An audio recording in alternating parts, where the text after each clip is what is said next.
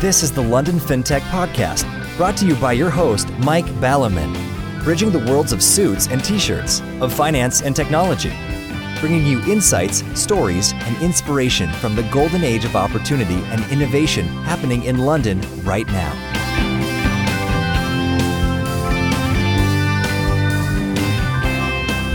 Hi, this is Mike Ballerman, and this is London FinTech Podcast, episode 183. Brought to you in association with Smart Pension and the unlistedboard.com. And I'm delighted to be joined today by Simon Jones, Chief Customer Officer at ClearBank, to talk about how to do banking partnerships well. In the early days of FinTech, putting its head above the parapet back in something like 2014 in terms of public awareness or mainstream news, the main narrative was about, roughly speaking, how banks were completely rubbish and how FinTech was brilliant and would completely replace them. As I pointed out repeatedly until I got bored, this would never happen, as it fundamentally misunderstands the F in FS. F being about money, and money, apart from a tiny amount of paper and coins in our pockets, is bits in bank computers. If FinTech had destroyed banks, it would have also destroyed FS and its own business. No banks, no money. After a while, Uber hype calmed down. Some FinTechs even became banks, most notably Zopa, who invented, quote unquote, P2P in 2005. And roughly speaking, all FinTechs realised that in FS, the model was, is, and always will be, I suspect, compete, cooperate. At which point, it's simply a question for your FinTech of how hard can it be to partner with a bank and get the banking services you need? Well, judging by results for some prominent FinTechs, pretty hard, and failures can be costly, not just in money, but also brand/reputation terms, which takes much longer to recover for. More generally, the answer is, like most things in FS or life, harder than it appears. Doing this well is a key success factor. Going back to ClearBank, as we heard from its founder, Nick Ogden, back in 2017, ClearBank are the first new UK clearing bank, which, for those not familiar with the term, we can roughly equate to wholesale transaction banking, on the block in the last couple of centuries. Since when, they've only gone from strength to strength, and as such, being the only digital-first UK clearing bank can certainly guide us all on how to do banking partnerships well and how, at times, they are done badly, so we can all avoid that. Plenty to talk about, so let's get on with the show.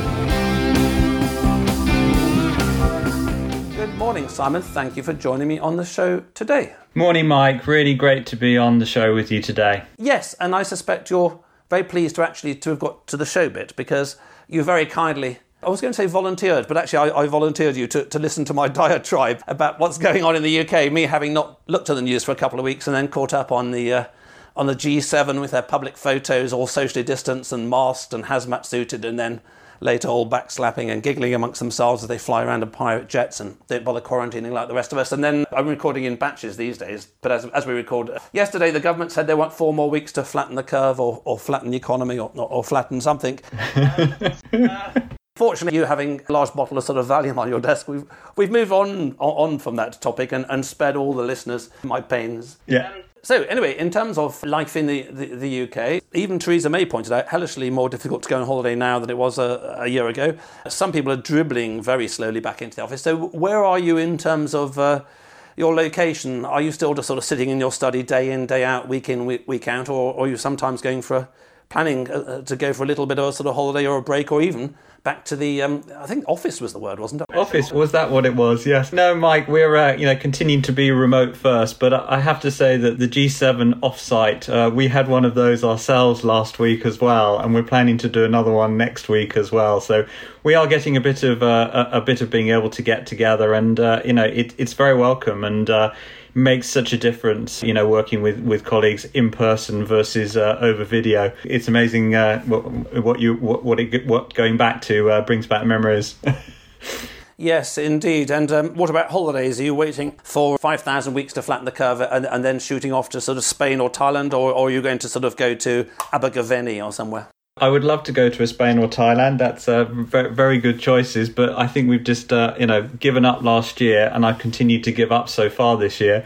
So a staycation, a holiday in the UK in Devon is what is planned for next month.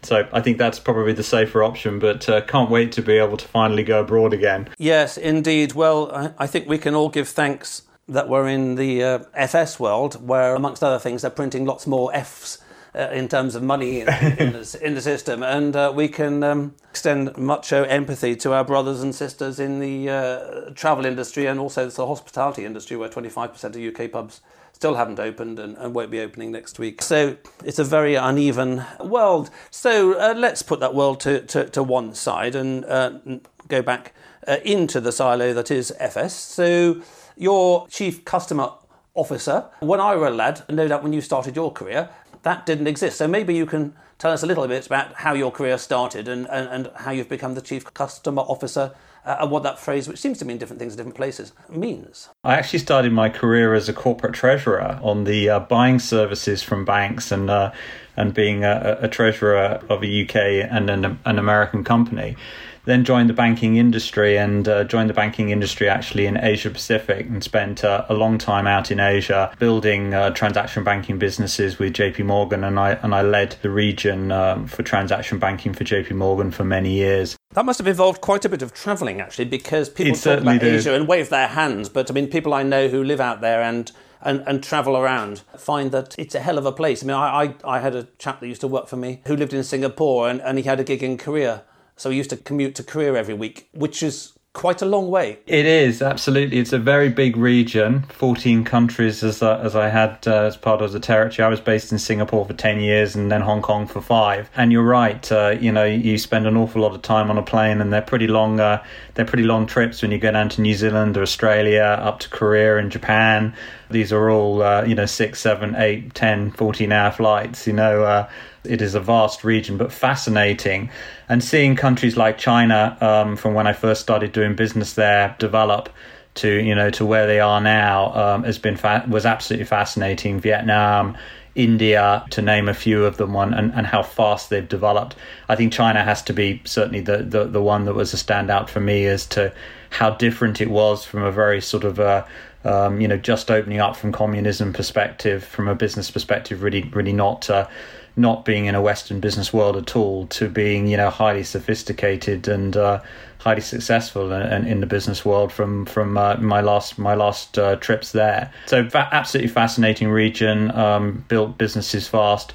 Great to work in such a diverse community as well, from the Australia and New Zealand, which are very much business like Europe, to China, Korea, Japan, India, being all very, very different and fascinating, and I absolutely loved it from that perspective. I then returned to the UK. Or what was quite ironic is I worked for JP Morgan in Asia and then JP Morgan in Europe, in EMEA. Coming back to the UK with JP Morgan, I hadn't actually worked for them in the UK, so coming back was quite interesting from that perspective. I then spent running a large part of transaction banking for them in the EMEA region, and once again was covering developed markets with the UK and Western Europe, but also opening up South Africa, Russia, Saudi Arabia, and a number of those more challenging markets as well. So that certainly kept me back into my emerging markets background. Wow. And so I can see when we were talking before and I was getting through a box of Kleenex as floods of tears over not travelling, why you didn't have a box of Kleenex yourself, because you've done your 5 trillion air miles, and it's quite a holiday for you not to have to go on an aeroplane. Exactly, Mike. It makes a big difference. But after that, I did a lot of work within JP Morgan also around understanding what was happening in fintech. And JP Morgan actually has a large merchant acquiring business which actually services a huge amount of big tech firms in collecting payments, even before fintech was really a word or a concept. So I did a lot of work in the industry, and I saw the huge potential, and decided to go into the world of fintech, and became an advisor and a mentor to a number of companies. I made some of my own investments in those companies as well. And as you say, the rest became history. I then joined ClearBank. Interesting. So maybe there's 2 vocabulary things we can cover. One of the problems with FS, as you know, is it's so siloed, and in my incarnation, especially doing the pod prep calls with people. I think the worst people are the trade finance and supply chain financey people, or them in payments. They live in such sort of complex vocabularied world, and it makes so much sense to them. And it seems like that they don't get out much in the metaphorical sense in terms of meeting people outside their silo. But you use two phrases, which I think it would be quite helpful to explain to the average listener who may be in a different silo. They may be in trade finance and they may sort of wonder what he's talking about, or payments or something like that. So the two phrases are, the first one's quite important. The second one is just the one I mentioned before. Transaction banking. You mentioned transaction banking. So maybe you could explain for the innocent bystander or the poor sod who's listening to this who hasn't actually worked in FS what transaction banking means, what sort of kind of things it covers in simple layman's terms, as well as the chief customer officer. I mean, is that sort of, a CMO, or how does that work? Very happy to, Mike. So transaction banking, or cash management as it used to be known as well, is really very much the vanilla side of banking, the ability to provide bank accounts for customers, be able to make payments for customers, and really provide the infrastructure that is the foundation to support a financial services product out there in the market. Large banks around the world have become global powerhouses, I would say, in providing cash management and transaction banking and payment services to other financial services companies and corporates and small businesses as well. And in the UK, you have 4 large banks, which are known as clearing banks, that are high street banks as well, that are large transaction banks in their own right in the UK market. And then the UK market is very much also called a clearing bank, is a sort of common UK saying, but it's basically the same thing. So banks that provide the infrastructure, the bank accounts, the link to the payment systems for other financial services firms and corporates and businesses. From a perspective of my role, Chief Customer Officer is certainly a newer term. Chief Commercial Officer is a similar sort of term as well.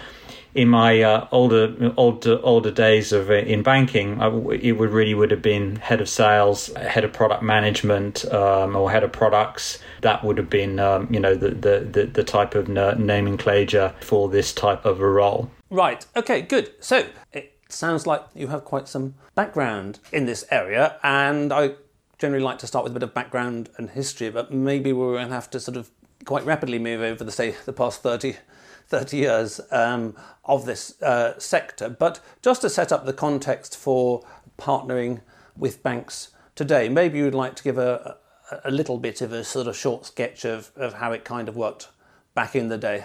In your introduction, Mike, you hit upon a really, really good point, which is partnering in financial services particularly on a global basis, has been a key way of working in the industry for decades, and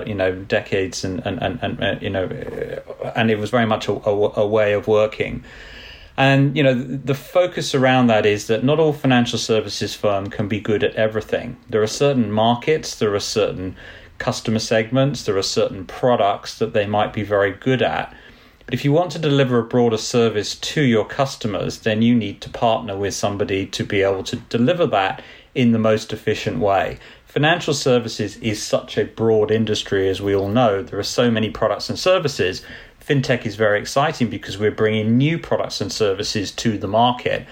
Not all of us can be great at everything. And that is what ClearBank was created to do, was to focus on being the infrastructure for payments, helping financial services firms connect to the payment systems in the UK, and be that very modern transactional bank for financial services players. The ability to partner with those players in the last 20-30 years, one of the key technology aspects that allowed people to partner very well was the connectivity that they had through the SWIFT network. And the SWIFT network was really a glue. This is a messaging network, even before the internet was evolved, to link banks together to allow them to process transactions between each other and partner really strongly. And SWIFT is a great technology, 20, 30, 40 years ago, etc., and continues to be widely used in the industry and the de facto standard in the industry. But the reality is that technology has also moved on. And technology has evolved to such a point, particularly with cloud-based technology and APIs, that the way that you can partner from a technological perspective can be much simpler, much more flexible than any of us even imagined even 10 years ago going forward. An analogy I'd like to sort of just put to is that, when you book an Uber and it integrates with Maps on Uber and it integrates with your payments, with your payment platform where you don't even need to do anything, it's all automated. That is all being driven by APIs. And the reality is that can happen, not only with card payments in an Uber app, but across all payment types. And I think what is the key thing to being able to partner really well is to make sure that your partners are able to fluently interact with each other in an API native way that makes that interactions rich, simple, and highly effective. Yes, okay, well, that seems like quite a good point to move on to, which is that if you're a kind of Asperger's-y dev who likes wearing headphones the whole day and staring at your computer, you might feel that the FS world will be fine and perfect and dandy when it's just APIs talking to APIs. And maybe one day it is, but in terms of how hard can it be, certainly history has shown that actually you need a fin bit, you need a sort of people, absolutely, you need legal agreements, you need a whole bunch of correct context to all that kind of stuff, and we've covered it many times on the show before in the context of cards, credit cards or payment cards or whatever. It's not just the sort of electrons flowing around sort of little wires very effectively or bouncing off satellites. There's a whole bunch of sort of, hang on, I've just been ripped off, how do I get my money back? There's sort of almost sociology around it. But just one thing that makes me reflect on a point that I'd made before, having mentioned Zopa and having mentioned casting pearls before swine in the past, was that one of the points that occurs to me, and it stands out a bit more, which is that people of our generation who started in FS some time ago started in a system that was deeply interconnected and would not have worked without the interconnection. So you mentioned the sort of treasury cash type functions. The one thing that makes banks function is the interbank market. So broadly speaking, a bank might have too much or too little, by which you can actually have negative cash on one day, but another bank might have another. So the interbank market means all the banks cooperate in a kind of something like a molecule, and the molecule is far better than individual. But then it occurs to me that the sort of the zeitgeist of whatever it was, the millennials or whoever they are, I don't like this identitarianism, but never mind, it's an American thing. Millennials that sort of set up their fintechs. Society has been massively more atomized since we started work, and therefore the early fintechs all sort of cropped up just as an atom, as it were. They cropped up as an atom, so you had all these P2Ps. And I did write some article quite some time ago saying that actually this is probably going to fail, and P2P hasn't really in the UK taken off that massively. As per original expectations, it did really well, but then it sort of leveled out quite a lot. And one of the things was they lacked an inter-P2P market. You've always got too many buyers or sellers, roughly speaking, but actually the whole market has got the same number of buyers and sellers. So this interconnection thing, if we could rewind history, is quite a deep point that wasn't appreciated, along with the let's beat banks, because banks are rubbish, without realising that banks are the things that create money, and without banks there is no money. So this interconnection, I think, was deeply misunderstood, and perhaps for sociological reasons, at the beginning of fintech. I think we're now at the point, in terms of those people who want to do a deep dive into how to do partnerships well, if you've got a partnership that you're looking at coming up, then I also recommend LFP 154, Successful Partnering in Fintech, with John Dewar, CEO of GPS, talking about partnering with payments there. But I think we're at a stage now where later rather than sooner, fintechs have realised that, of course, you cannot survive as an atom. You have to be a molecule, and in this context, mixing my metaphors slightly, your atom may have to bond to all sorts of existing partners in FS. So let's just cover, and I think the audience know this quite well, so we don't need to cover it in detail. Let's cover this fin versus tech part. So you mentioned APIs. APIs are terribly important. It's the technology of the day. Everybody uses them. But there is this sort of fin bit, which you can't ever APIs, I would say. Agreed. Yep. Extremely important point. So vision for creating ClearBank was not only to have the brand new tech and the API fluency and cloud, etc. platform, but also the regulatory setup to make it very strong in the fin part from a regulatory governance perspective.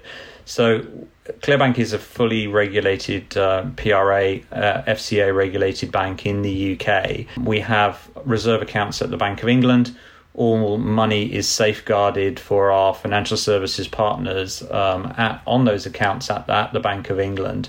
and it provides, a very safe mechanism to provide that safety and security that I think is an extremely important trust component in the fin part of fintech. So don't just think of us as the infrastructure for the bits and bytes, as you say, and the technology pieces of it, but also from the regulatory component of it and governance to, give our customers that security that their money's safe in accounts at the Bank of England with ClearBank, and therefore it is very similar to how they would deal with any other high street bank in the previous working model. So I think that trust component and security is a vital component, even in the payments industry, but in the financial services industry overall. Right. Good. Okay, so let's just take a simple model, a simple case study. So if I'm a fintech and I decide I need new banking partnerships or banking facilities, or I'm not happy with the current one, then I'll look at a long list of who could provide stuff. I'll do a short list. I'll do a beauty parade. There's a whole customer journey to me making a decision, and then I have to integrate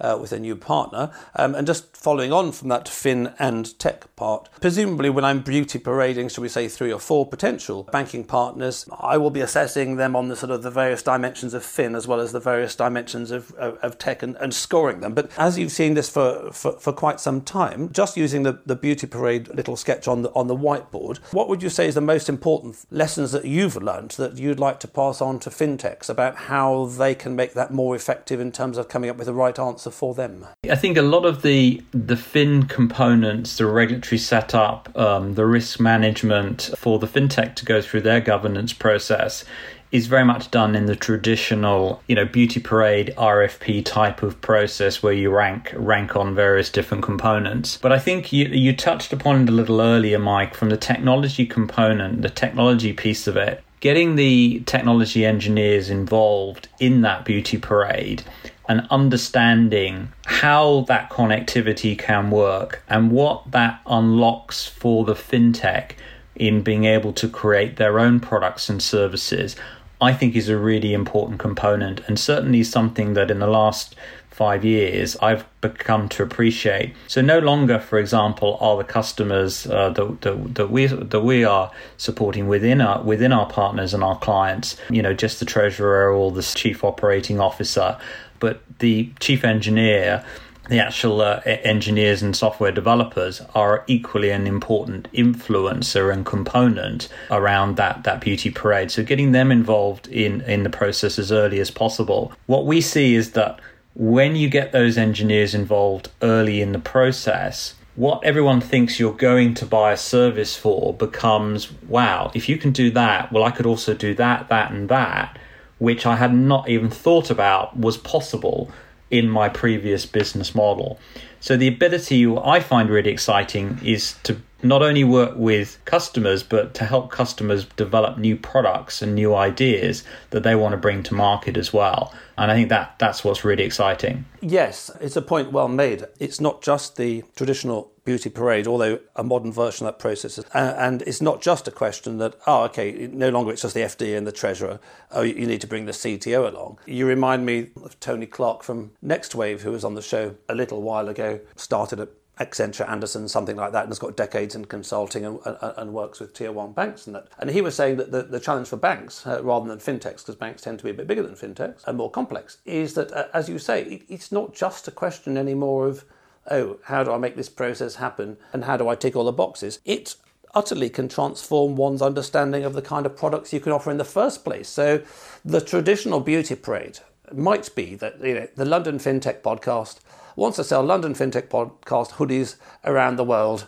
So I need some way of receiving money in Cambodia, in Australia, in New Zealand, without flying there and collecting it, because it's quite hard to fly there and collect my sort of $15 for the hoodie. Actually, I think $35 because they're pretty quality hoodies. So a traditional beauty parade process has a bunch of requirements at the beginning, and you just basically find out who can meet them best. Perhaps a little bit like getting married, although hopefully people don't use spreadsheets for that purpose and score them out of 10, and hopefully they don't conduct all the interviews in parallel, but that's another topic for another day. But in this case, as you say, there's a very kind of circular process going on here, which is that one result of doing a beauty parade might be to actually change your original requirements of what you thought you could have or might have or what was possible in the first place. Yep. So it's no longer just this. It's no longer like a stream that flows downhill. You know, you've got your bunch of requirements. It flows downhill, and there's a pond at the bottom of it, and the stream's gone where it's gone. So how do people cope with this sort of circular nature that in the conversations with, for the sake of argument, Clearbank, that I might go,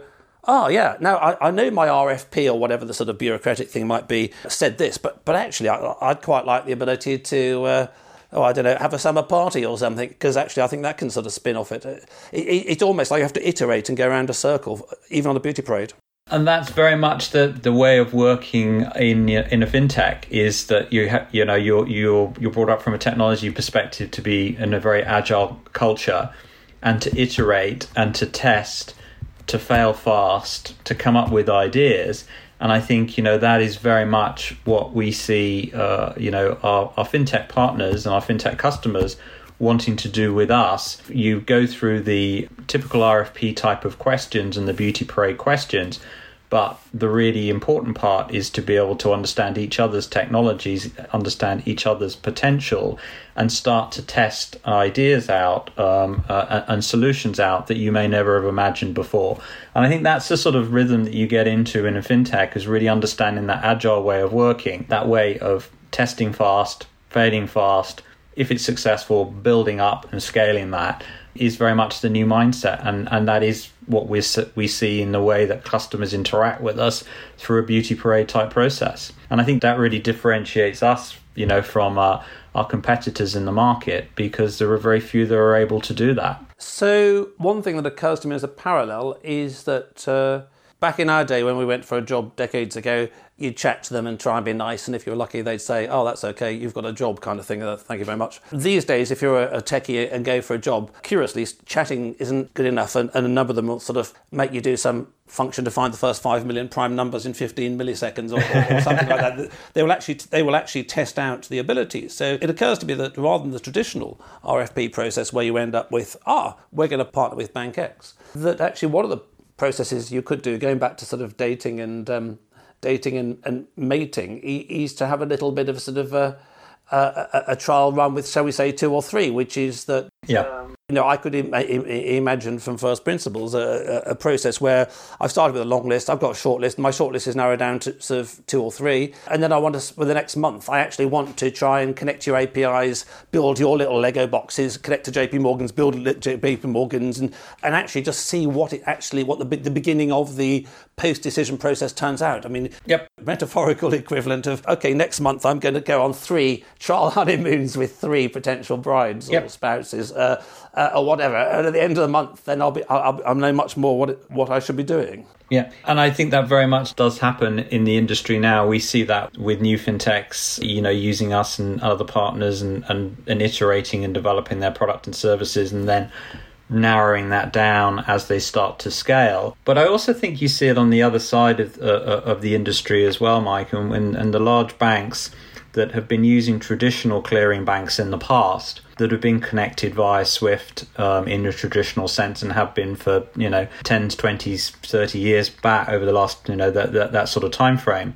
As they're starting to modernize their technology platforms, they are realizing that they are restricted and limited by those connections to the traditional clearing banks. And what we're starting to see is that they want to, with their new platform that they've implemented themselves, let's say on the cloud, as a core banking platform, that may be launching a new service that is part of the overall bank brand, for example, or financial services brand. But the traditional way of connecting is not going to work in a faster and an API fluent way.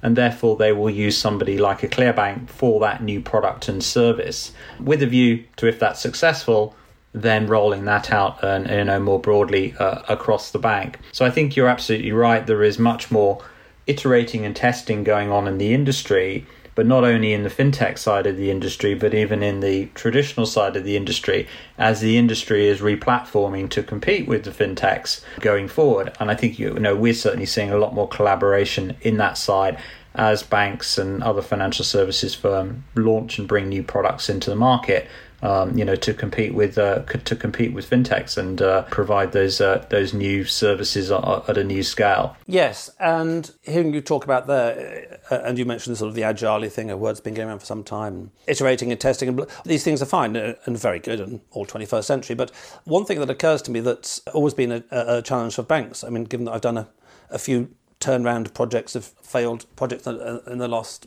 couple of decades in the 21st century. But I've also heard the similar issue in fintechs, which is that all this is good.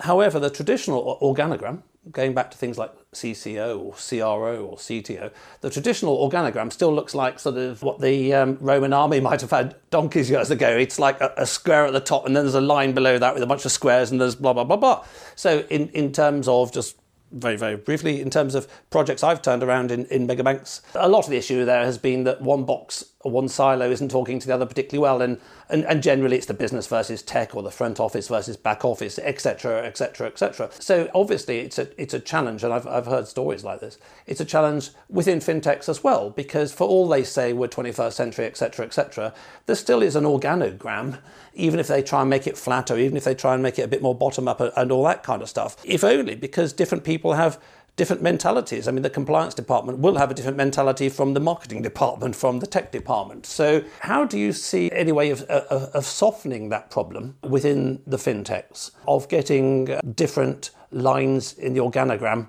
to be less siloed, as it were, and more mutually understanding? Because if they're trying to cooperate within and do all this iterative stuff now between the marketing guys and the sales guys and the product guys and the tech guys, yeah, sure, that's easy in principle, but in practice, getting human beings to, for the sake of argument, win the Football League or the FA Cup is harder than it appears, and very few people win the FA Cup every year. Off the top of my head, it's one.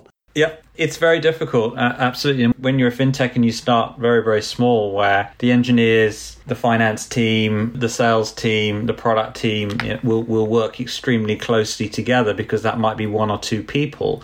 It makes it very easy. But I'm with you, Mike, as you grow and as you get bigger, and as financial services governance, which is incredibly important to be as part of being a regulated entity, you can get into that silo mentality quite easily. But once again, I think the collaborative culture that most fintechs are working under, I think will help make that very different to what it was in large banks and organizations. And I think in large banks and other financial services firms, part of the reason why that they're doing a new project, a new product in a slightly different team, is to try and energize that team into creating that collaborative spirit across functions to enable that new service or that new product to be delivered in a different way than they have traditionally delivered, sequentially a normal product development that those organizations would have happened. So I think it can be balanced between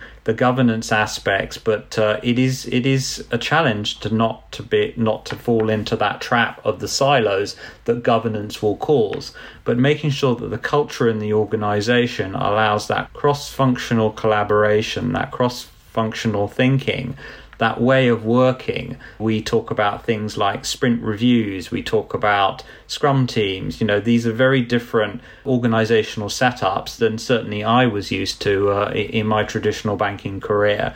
And I think that is the way to be able to deliver things quickly, but also, as you rightly say, in the right governance and regulatory context, because we're all heavily regulated financial services companies. Yes, it occurs to me I should do one on management challenges of the 21st century within fintechs. I mean, I agree with everything you say, of course, but I just note the proviso that let's just keep it simple. All these technologies are quotes better. Let's just say that for the sake of argument. All these ways of working are quotes better. Let's say that for the sake of argument. Nothing is 100% black or white, of course. However, but that doesn't really matter, because it's the old question that if a tiger is chasing you, you don't have to outrun the tiger. You just have to outrun your mate next to you. So if all the fintechs are using these modern, better ways of operating, that does not make them better, because they've got to outrun each other. Yeah. So there's still a comparative game going on there. Now, were I to be a professional podcaster one day, Might all be lucky. I might have done things in the right order. So, but just to wrap up with, rather than lead in with, you guys did a little bit of research recently around challenges and around the fact that people find difficulties. And just to be unconventional, let's end with that to give a idea of the scale of it. If I was more hyper clickbaity, I would have started the show with, recent research shows 5,047% of people find difficulty with banking partnerships.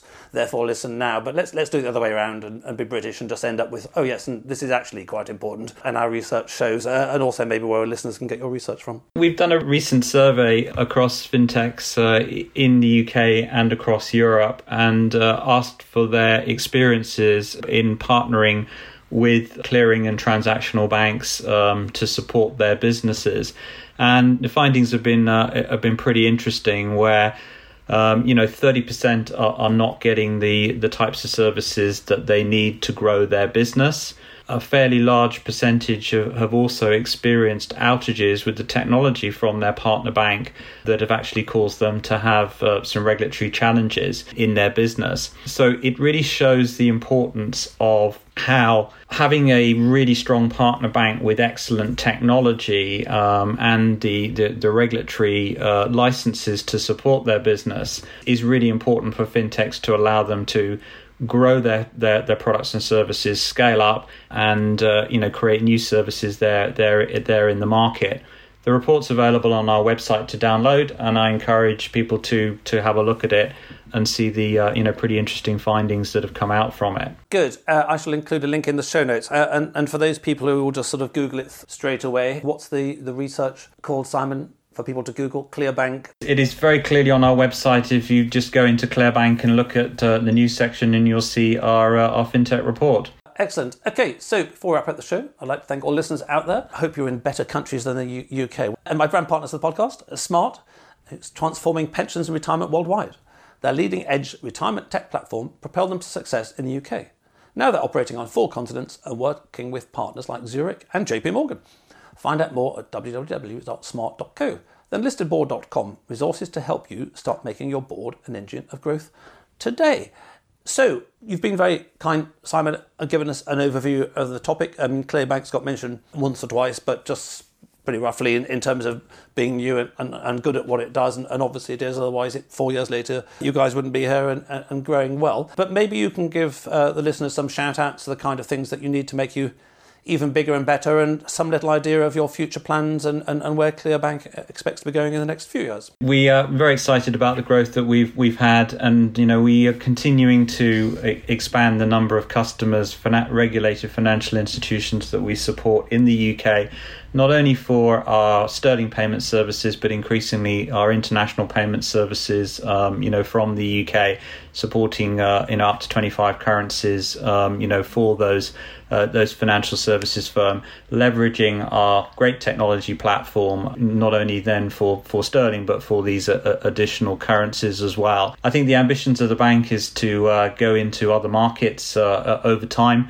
The natural place would be Europe, seeing as we're now not part of Europe, or slightly different to not being in Europe. But naturally, a lot of what ClearBank does to support regulated financial institutions is absolutely applicable in the European market, and is certainly part of our ambitions in the future. And in the payments and transaction banking world, the next key currency in the world is the US dollar. So we will be supporting US dollars for our customers on our multi-currency platform, but naturally, again, potentially after Europe, there will be opportunities in the US market as well, market that I'm very familiar with, and eventually over time, it would be a natural place for us to grow with our clients. And I think that's what's exciting, is that the clients that we support now really want us to go to these additional markets over time. So we're very focused on delivering our full capabilities in the UK, including the multi-currency and our FX propositions, and then moving into other markets over time. And I think there is a great future for ClearBank and our partners in those markets.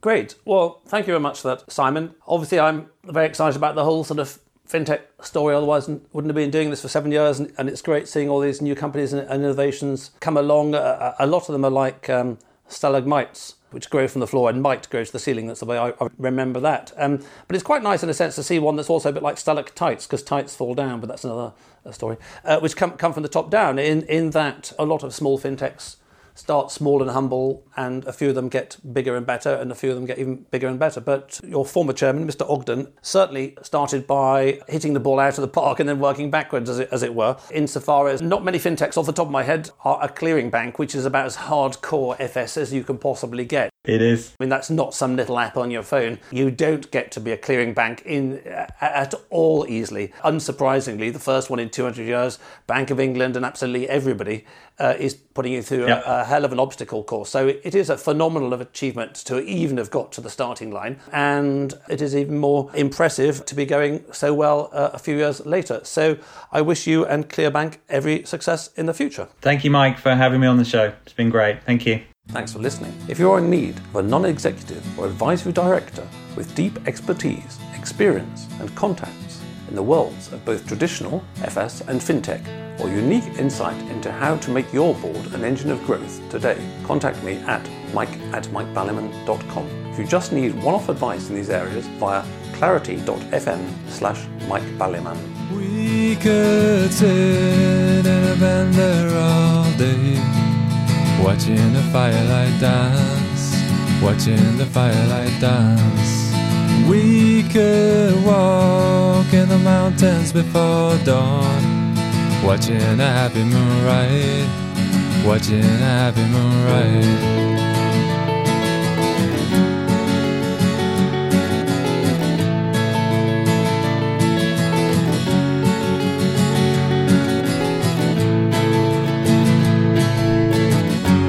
Come away from the city, with the tarmac so dead and the people so sad.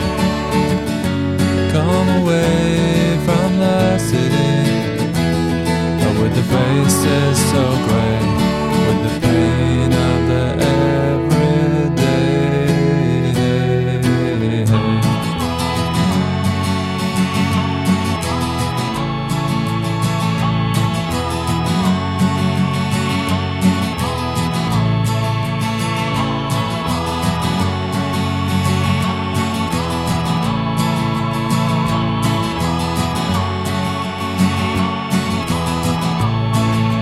We are wild like the mountains and the trees. Can you see what I mean? Can you see what I mean? We fit in between the earth and the sky. Kiss the city goodbye, wave the city goodbye, wave the city goodbye. City goodbye. Watch the firelight dance with me. Watch the firelight dance with me. Watch the firelight dance with me. Watch the firelight dance with me. Watch the firelight dance with me. Watch the firelight dance with me. Watch the firelight dance with me. Watch the firelight dance.